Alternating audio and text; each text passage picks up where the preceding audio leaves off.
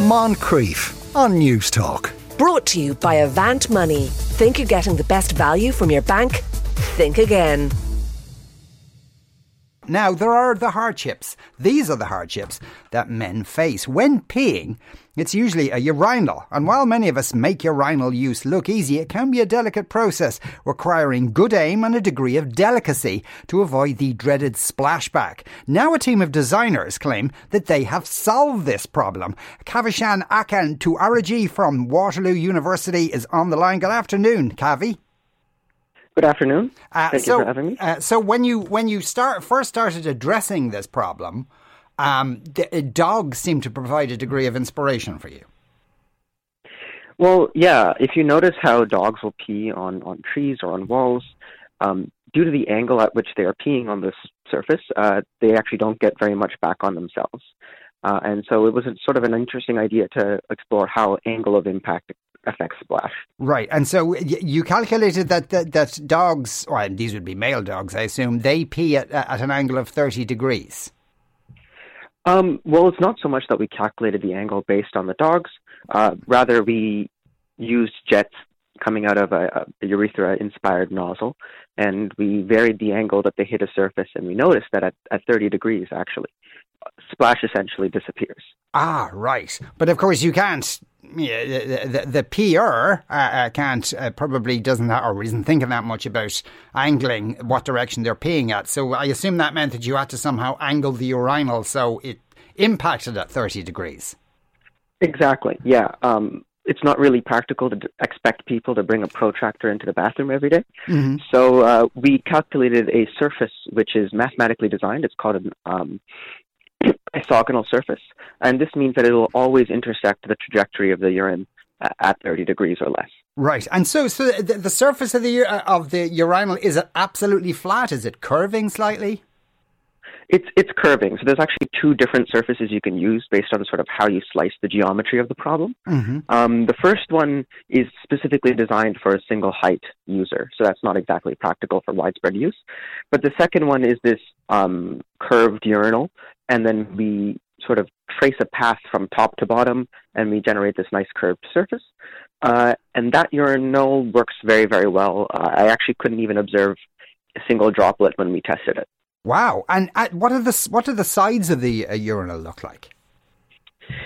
So there's sort of these very shallow carving arcs that join in the center to make this pointy shape. The mathematical curve that we use to define this urinal is actually the same one that is found in the shells of a nautilus, which is why we named the urinal the Nautiloo. Sort of cheeky name. Okay. Did you actually physically construct a urinal this way? Yes. We can't just say that we've done something. We have to actually show it. Yeah. So I spent some time, we made urinals, CNC'd them out of foam and coated them in epoxy to make them waterproof to test them. And we had a whole setup with, flow rate meter, a nozzle with urethra dimensions and tested them out to see exactly if we could get splash coming out of them or not. And we compared them against existing designs. And does height matter in this regard? The height of the person, I mean. Yes, so the height of the person does matter for that first design, which was designed based on the height of the user. But the second design, that is the more successful one, was specifically to be invariant to the height of the user.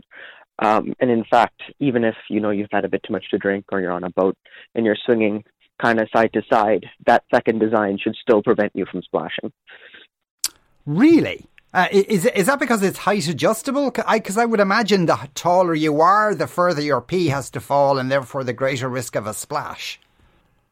Yes. So basically, we've actually sort of looked at it from the top and the angle sort of from the top. So, if I'm pointed slightly sideways, the angle is being intersected at 30 degrees anyways. As for the higher degree of fall, we actually found that this 30-degree magic angle is somewhat invariant to the speed as long as it's within a reasonable expectation of what urination would give you. Right. Okay. So, but if you were 20 foot tall, maybe you might get some. But we're assuming that might become that might be a bit of a problem at that point. But within reasonable human heights, it appears that you get this same 30-degree angle, even if you're from much higher. Okay, I mean, that's extraordinarily clever. Have you presented this kind of thing? Would it be at mathematics conferences or physics conferences? Yeah, we presented our results actually earlier this week at the American Physical Society Fluids Division Conference, because there's a combination of very interesting fluid mechanics, which is the fact that splash has this magic angle associated with it, and then also the practical application of building these urinals. Have you copyrighted the design of this urinal?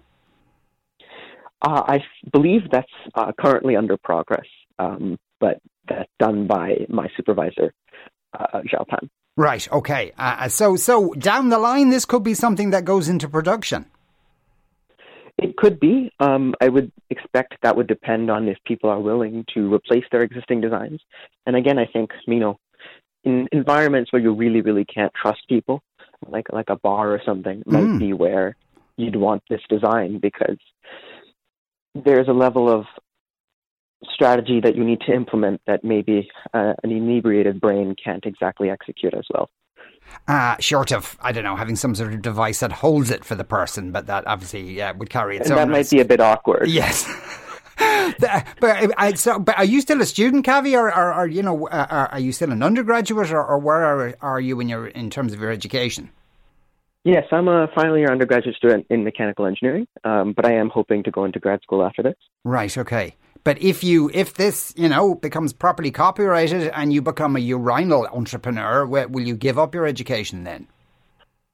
I don't think so. I think the interest for me is when you have research and you have these interesting problems that nobody has solved before, you get to crack that nut before anybody else has. You see these things and you wonder if we got a man on the moon, rovers on Mars, and split the atom, but I still get pee on my pants. Clearly science can solve this problem. And it's the same case for many other things that I think I would really want to try to attack.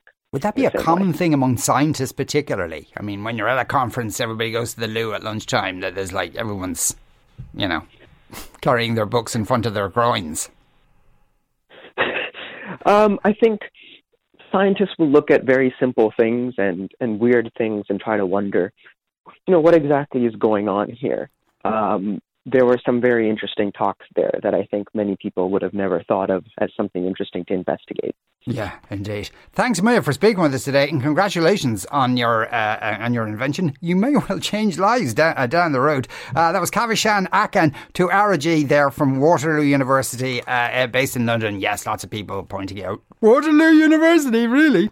Another texter says, is this advice to copy how dogs do it not more applicable to women than men? So, no. Women get to sit down. No one's advising women to in future cock a leg and make sure it comes out at 30 degrees. Ronan says one cannot fully appreciate splashback until you stand at one wearing shorts and flip-flops. Yes, he's right, because they do kind of these tiny little droplets, and people who don't wash their hands. I solved the splashback problem when peeing years ago. Just sit down for a tinkle. I managed to come up with this solution with minimal scientific research. Yes, that's true. But then again, the urinal isn't, or the sit down version isn't always available, and sometimes in boys' toilets particularly, you might stick your head into one of the stalls and go, oh my God, what abomination happened in there, and you'll head back to the urinal. Non-splash urinals indeed, says another texter. What kind of woke crap are you forcing us to listen to? Men can splash where and when they want without being dictated to by the Vagenda people. Who are the Vagenda people? It sounds like a kind of 1990s dance band or something. Moncrief. Brought to you by Avant Money. Think you're getting the best value from your bank? Think again. Weekdays at 2 p.m. on News Talk.